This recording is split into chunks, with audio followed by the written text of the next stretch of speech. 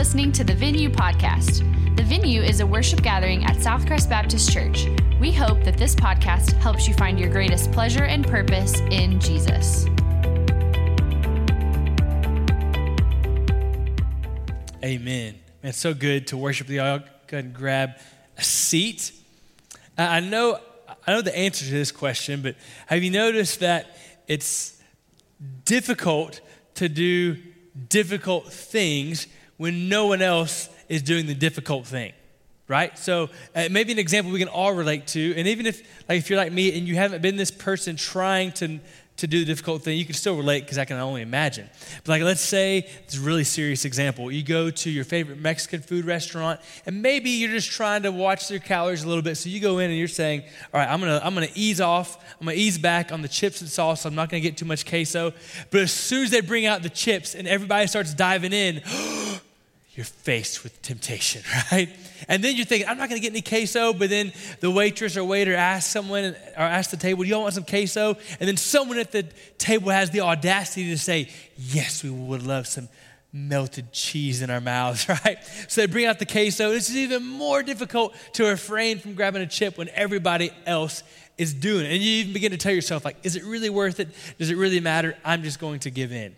I think about some of the youth trips that we've done to different camps or even with college students, and it's always amazing to see what people will do when they're being encouraged and applauded, right? So maybe they have a fear of heights and they're up on the rappelling wall and everybody's like, come on, you can do this, you got this. And all of a sudden they have this courage, right? Or they're nervous. One time we went to camp and someone had never learned to swim and said, we're going to swim for the first time. And they were nervous, but everybody was cheering them on and clapping. And it's kind of funny to me, what would happen if people were doing the opposite? No, you can't do it. You're going to break your leg if you do the rappelling wall. It's not worth it. People wouldn't do it, right? Because the tension, the nervousness they already have, then with people going against them, there's no way they would have the courage to do the difficult thing. I don't want y'all to hold this against me. I think you already know this, but my wife and I both grew up in the Jacksonville, Florida area. And so we are Jacksonville Jaguars fans who are playing the Cowboys today. Yes, I know it's hard to believe. Jacksonville is actually an NFL team, okay? You may not believe that or know that. Playing the Cowboys today, so you guys are going down, just saying. Anyways, looking forward to that. Lauren actually dressed the kids in their Jaguars jerseys today. So I say that because we're pretty serious fans, but it's been more difficult to be a serious fan for the Jacksonville Jaguars in Lubbock than it was in Jacksonville, Florida, right? It's just more difficult because there's more pressure to not be a Jaguars fan. Cowboys are our number two team, and now like everybody else in Lubbock, the Chiefs are our third team, right?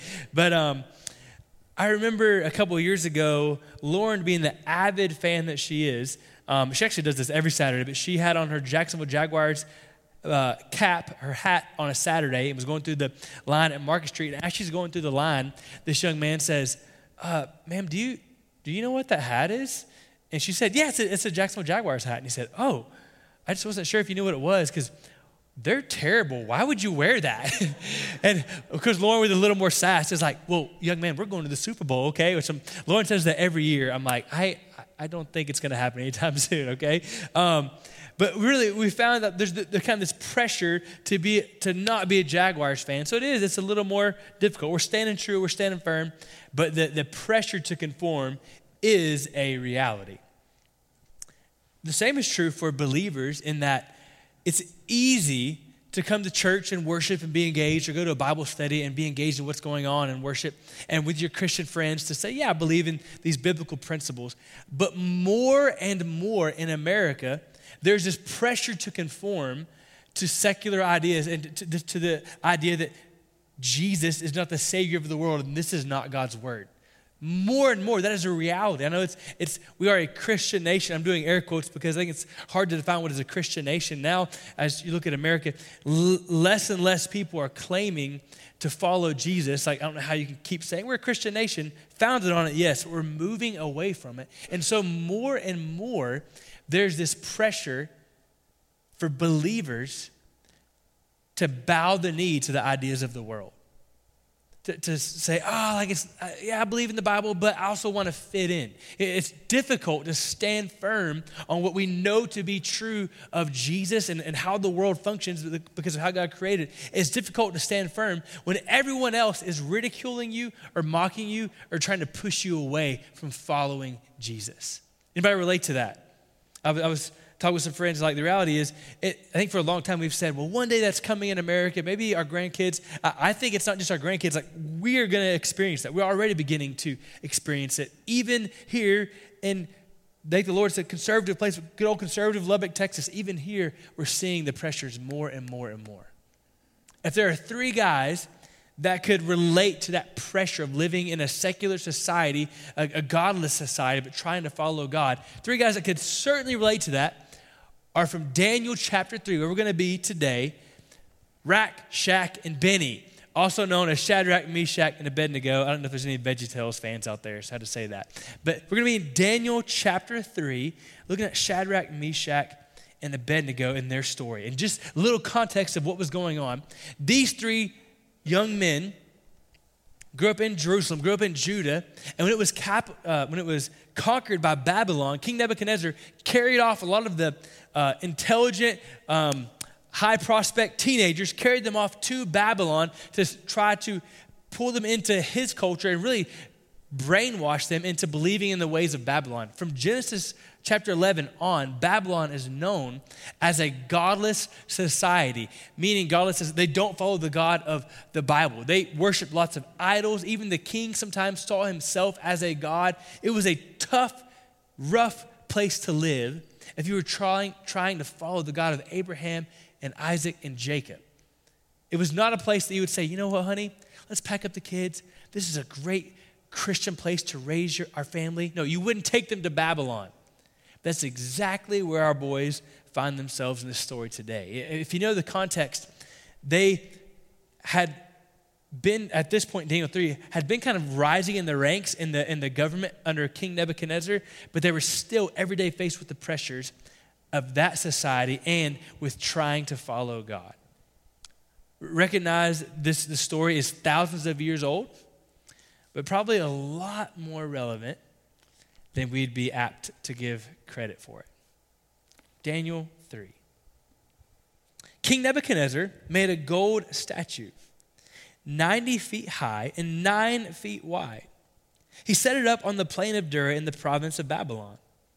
King Nebuchadnezzar sent word to assemble the satraps, prefects, governors, advisors, treasurers, judges, magistrates, and all the rulers of the provinces to attend the dedication of the statue King Nebuchadnezzar had set up. So the satraps, prefects, governors, advisors, treasurers, judges, magistrates, and all the rulers of the provinces assembled for the dedication of the statue the king had set up. Then they stood before the statue Nebuchadnezzar had set up. A herald loudly proclaimed, "People of every nation and language, you are commanded, when you hear the sound of the horn, the flute, zither, lyre, harp, drum, and every kind of music, you are to fall face down and worship the gold statue that King Nebuchadnezzar has set up. But whoever does not fall down and worship will immediately be thrown into a furnace of blazing fire." Therefore, when all the people heard the sound of the horn, flute, zither, lyre, harp, and every kind of music, people of every nation and language fell down and worshiped the gold statue that King Nebuchadnezzar had set up. You reckon they did? Absolutely. Like, how terrified would you be? If you don't fall down and worship, you're going to be thrown into this fiery furnace. And think about that. What a flip-flop of a day that was for Shadrach, Meshach, and Abednego. They're there at the Capitol. They get home from work and grinding it out at the Capitol all day, and they're getting ready for this major event. It's the event of the year. They're going to see the unveiling of the king's statue. So they're getting all their fancy robes on. They're excited to go, and they're talking to each other. Man, Shadrach, I can't wait to hear the orchestra. It's going to be amazing. And man, Abednego, I can't wait to see the king's statue. It's going to be amazing. And they begin to walk out there, and there's just this mass of people walking towards this statue that's 9 stories tall, casts this incredible incredible shadow over them, and they're just in awe of this statue. And as they're standing there, this herald says, "Hey, this amazing statue. We're going to play some music. And if you don't bow to the statue and worship the statue and the king when you hear the music, we're going to throw you in this furnace over here. Now, question, it's not rhetorical. Why would that be a tension point for Shadrach, Meshach, and Abednego? Why can't they just bow down like everybody else to avoid the fire? Why can't they? Yeah, there's only one God. If you think back to Exodus chapter 20, God said, you shall have no other gods before me. You can't make idols. There's only one true God. So if they bow down to this statue, they're conforming to the expectations of the government and society, but in so doing, they're denying God. They're turning their backs on the Lord. Can you imagine the tension of that moment? Like how easy it would be to just go, it's no big deal. Let's just Tebow real quick, right? Like how easy it would be to just conform and not want to be thrown into the fire, and even on a lesser level, not want to stand out. But we know from what the rest of the story we're going to read in a second that they chose to not bow. They chose to stand. Can you imagine the tension in their hearts and their mind as they stood there? I'm just kind of using my imagination, like seeing them kind of look at each other like, are we going to do this? Music plays, and they just stand there. So imagine this field of everybody bowing down, and only those three are left standing. Right? Like, terrifying. I can't help but think, like, they're wondering, is it worth it? Like, where is God going to be when we're standing up and everybody sees us? Like, is it worth it? And where is God going to be at? Like, what would you do in that moment? Maybe a better question, what do you do? As far as I know, like, no one in this room has faced exactly what they faced of, hey, if you don't bow down, you're going to be thrown in this furnace. But we still face similar pressures to conform to a godless society. Maybe it's to conform to this idea of compartmentalizing your faith. Hey, look, you know what? You can be religious, you can worship Jesus, but keep that to yourself. Just go to church on Sunday, you can talk about Jesus with your small group, but you keep that to yourself. Don't let it impact the rest of your life. Well, if you conform to that idea, that ideology, you're, in a sense, bowing to the ways of the world instead of bowing to Jesus. Because Jesus calls us to give him our all, to live our life wholly for him in every aspect and area of our life. Do you bow or do you stand?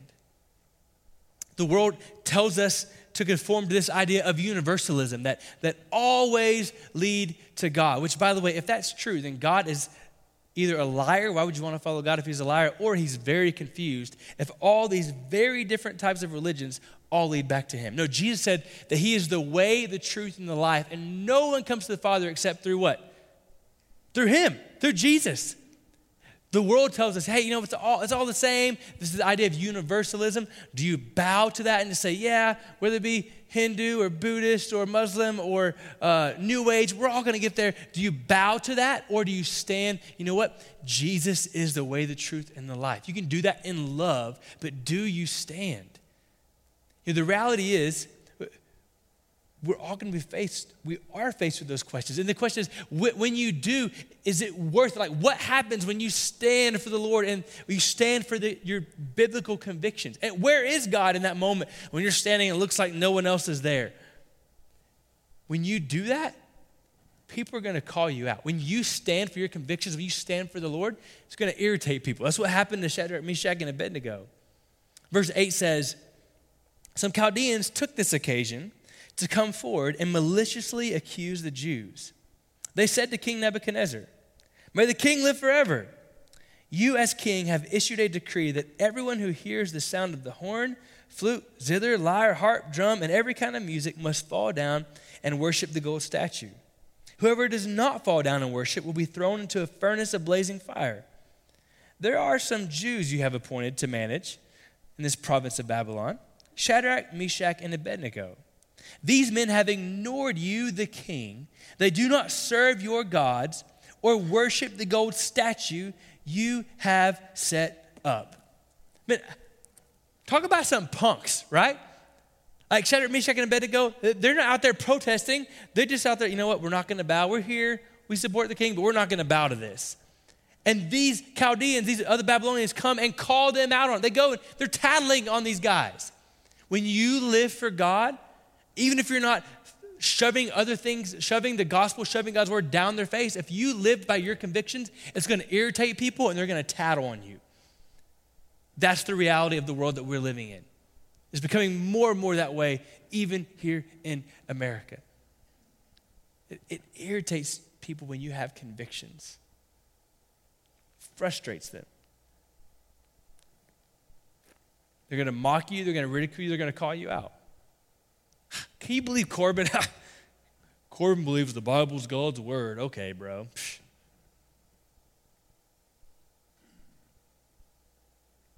Can you believe Katie? She thinks that Jesus is actually the Savior of the world and that going and being part of a church community is important. Okay, yeah, that's a waste of time.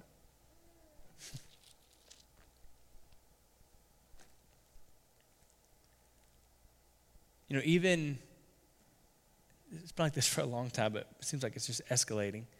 If you decide, I'm going to live true to God's biblical standards of sexual purity, meaning that sex is a good gift from God, but it's for a man and a woman in a marriage, in a covenant relationship. If you hold to that, if you cling to that, you'll be mocked. You'll be called out.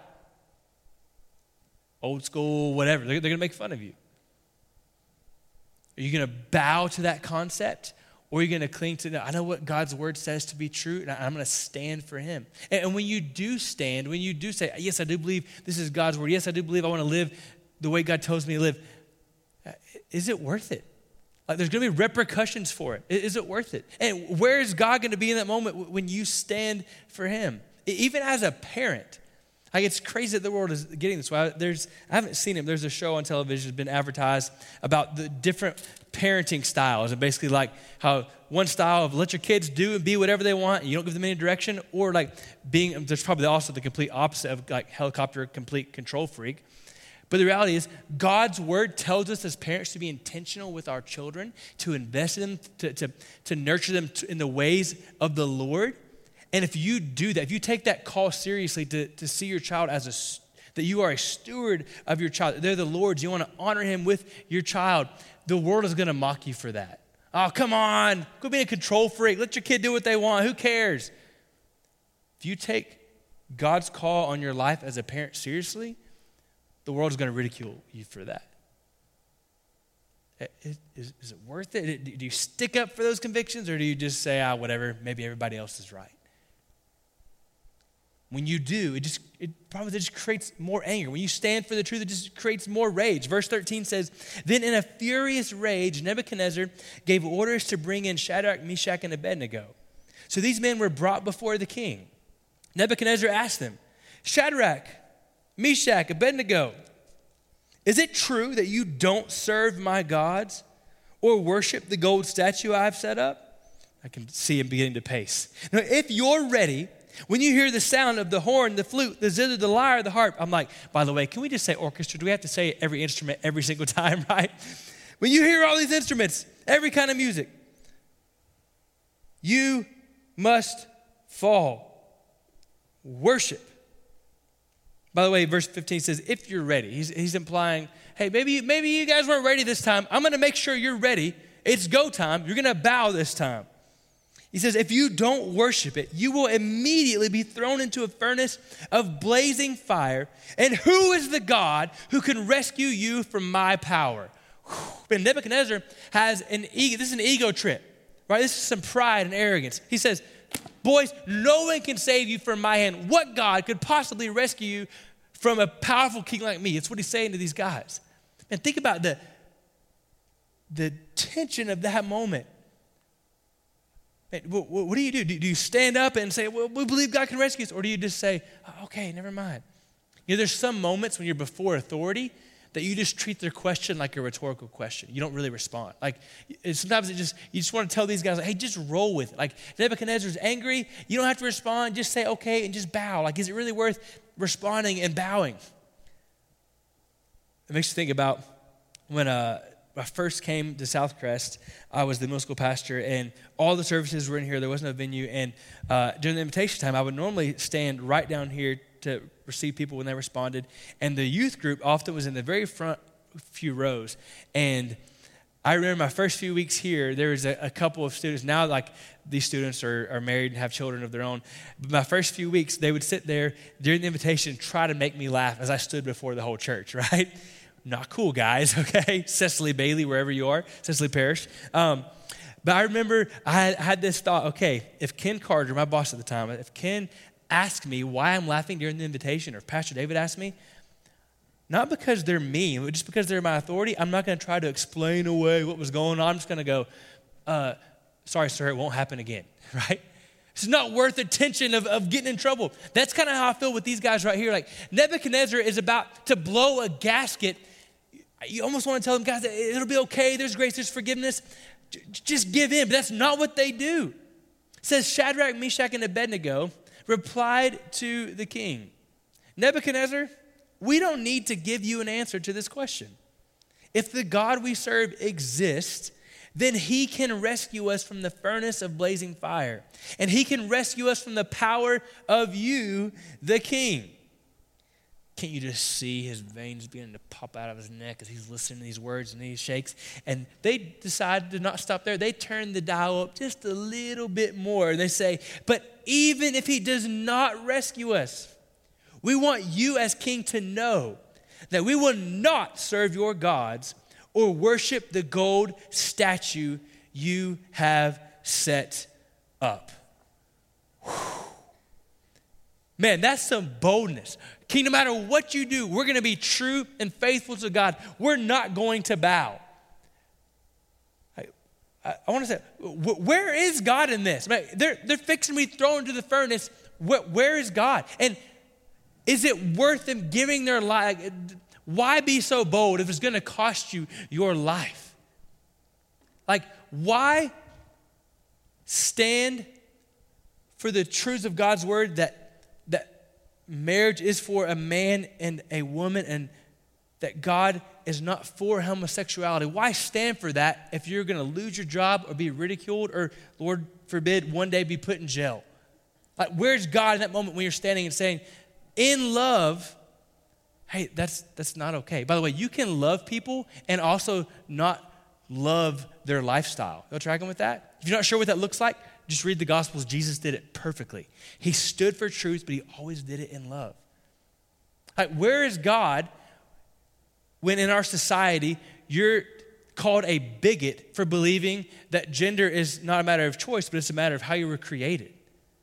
That no, it's not about how you feel that particular year. No, like, God made you a man or a woman. Like, is it worth standing up for that if you're going to be ridiculed and mocked, called a bigot, and lose your job? What about our brothers and sisters around the world who are losing their lives, who their homes are being destroyed, their churches are being burned down for pursuing Jesus and following him, and they're not causing wars. They're just simply saying, I love Jesus, and they're losing their lives for it. Where is God in the midst of that? And is it really worth it? Is it really worth doing the right thing at work when you could just, no one will see, it'll be okay? Is it really worth sharing the gospel with your friends or your neighbors or your family when you know it could cost that relationship? Where's God when you're trying to be faithful? And things just seem to keep getting worse. This is what happened with these three guys. Verse 19 says, then Nebuchadnezzar, you just thought he was mad. Now he's filled with rage. The expression on his face changed towards Shadrach, Meshach, and Abednego. So you see his face turning red. He gave orders to heat this furnace 7 times more than was customary, as if the furnace was not already hot enough. And he commanded some of his best soldiers to tie up Shadrach, Meshach, and Abednego and throw them into the furnace of blazing fire. So these men, in their trousers, robes, head coverings, and other clothes, were tied up and thrown into the furnace of blazing fire. Since the king's command was so urgent and the furnace extremely hot, the raging flames killed those men who carried up Shadrach, Meshach, and Abednego. And these 3 men, Shadrach, Meshach, and Abednego, fell bound into the furnace of blazing fire. Hopeless, alone, and done. Like, why be so bold when the pressures of society push you to conform if it's just going to cost you your life or if you're going to be alone? Like, where's God in that moment? You can almost see Nebuchadnezzar still breathing hard, sit back on his throne and huffing and puffing. Show those fools. Teach them to question my authority. Teach them to not bow to my commands. Teach them to not give in to the rest of society. Show those fools. But then as he looks, something catches his eye. What? He squints. It says, then King Nebuchadnezzar jumped up in alarm. He said to his advisors, hey, didn't we throw 3 men bound into the fire? Yes, of course, your majesty, they replied to the king.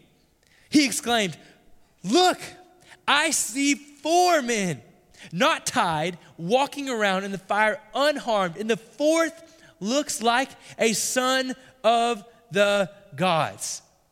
Different scholars go back and forth on exactly what was going on here. Maybe this was a Christophany, meaning a physical appearance of Jesus before the incarnation, which the incarnation is what we celebrate at Christmas. Could have been that, or it could be an angel. I lean towards a Christophany. Whatever the case, this was a physical demonstration that God was with them, that his presence was right there with them. Listen, friends, where is God when you're in the fiery furnace of a godless society?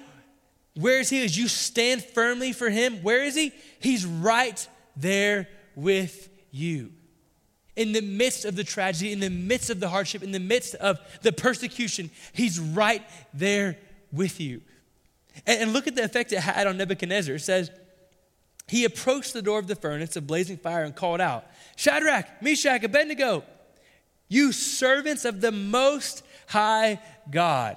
I don't think that Nebuchadnezzar was what we would call a Christian, a believer yet, but something was going on in his heart where he goes, okay, I didn't think any God could save someone from that furnace, but clearly your God is the Most High God. There's no one bigger or better or stronger than him.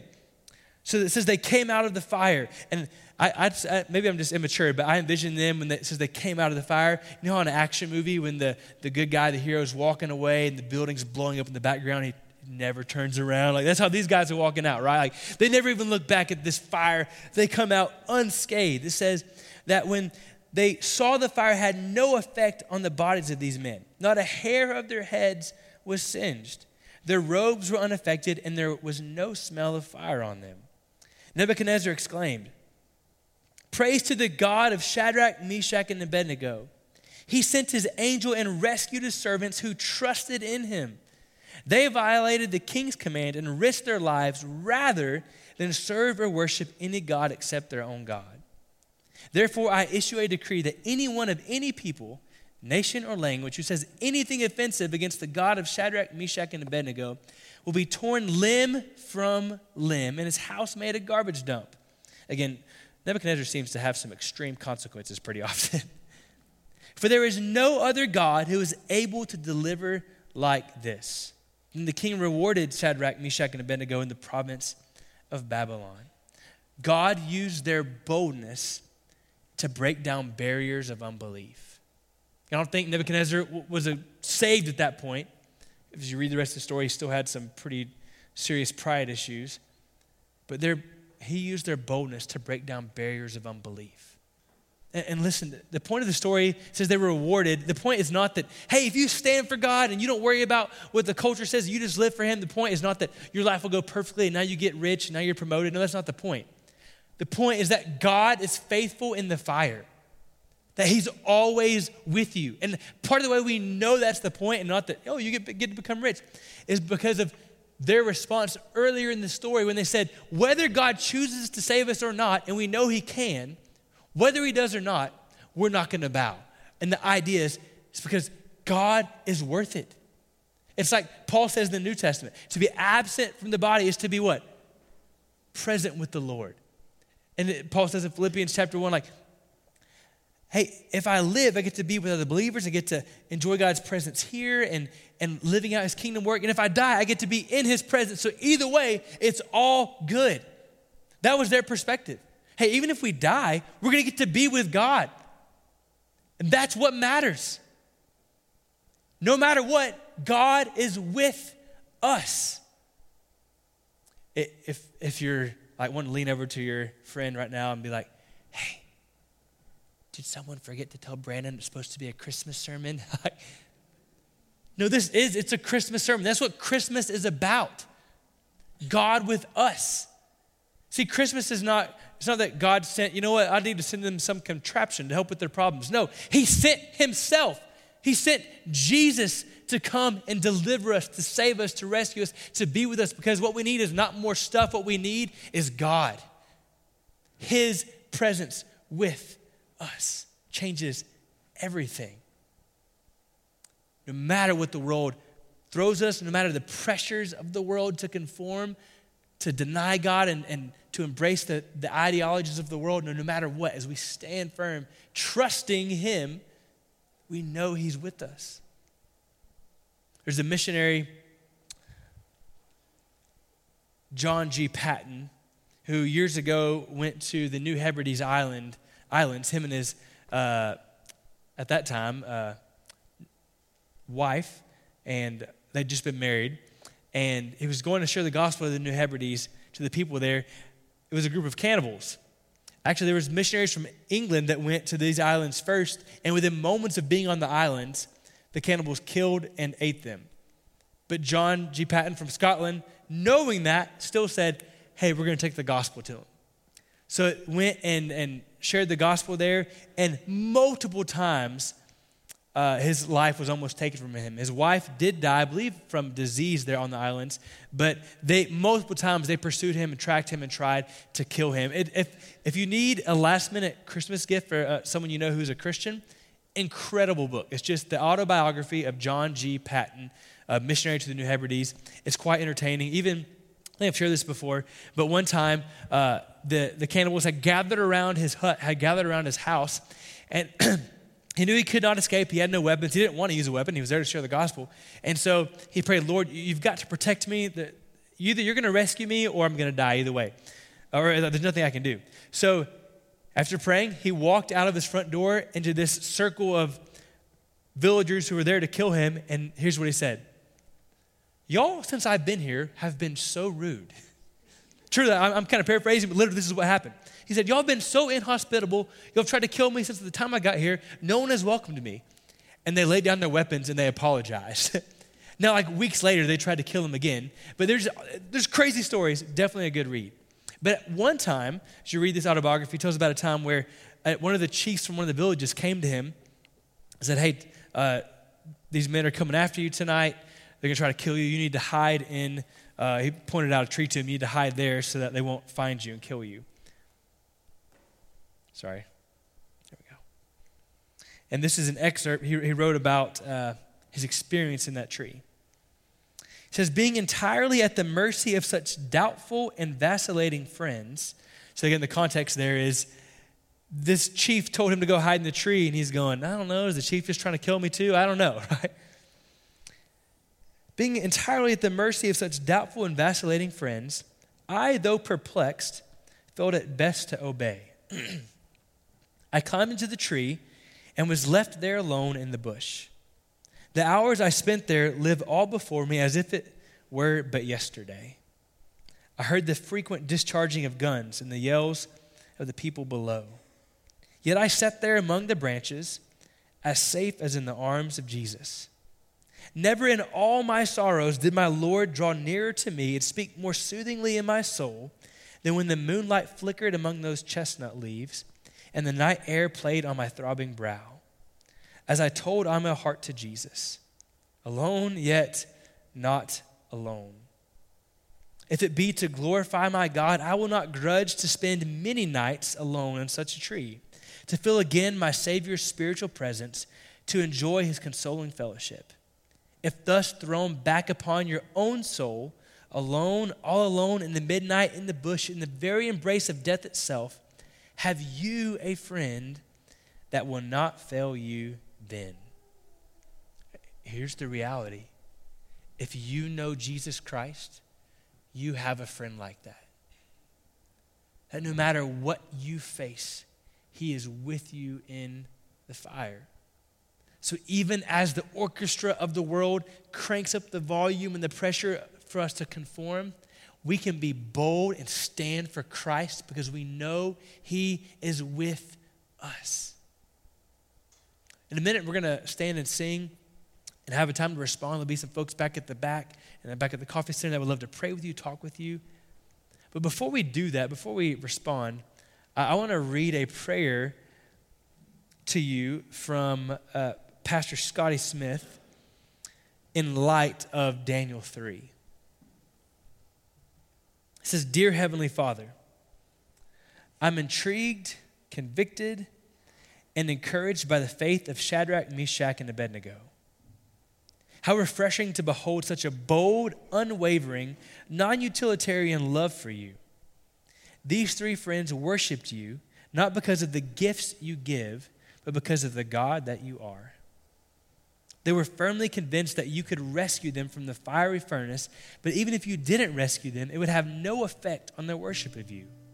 They would rather be delivered into your presence through the fire than worship some other false god just to escape the fire. Lord Jesus, you alone can give me this kind of heart freedom and transforming love for God. The gospel is the only power sufficient for this kind of heart work. You were the fourth man King Nebuchadnezzar saw walking around in the fiery furnace, and you endured the fiery trial of the cross, that whether we live or die, we are safe, beloved, and at peace. You will never leave or forsake us at any time or in any trial. Because of you, Jesus, we don't have to be afraid to die, and we don't have to be afraid to live. May your beauty and grace be so compelling that at the very moment we're tempted to turn to some false god or idol for temporal deliverance or instant relief, we won't. We praise you for endless mercies and sufficient grace for this and every day. You know, the baby in the manger, it's the same God that was with these three men. What kind of Savior would Jesus be if he was only with you on the silent nights when all is calm and all is bright?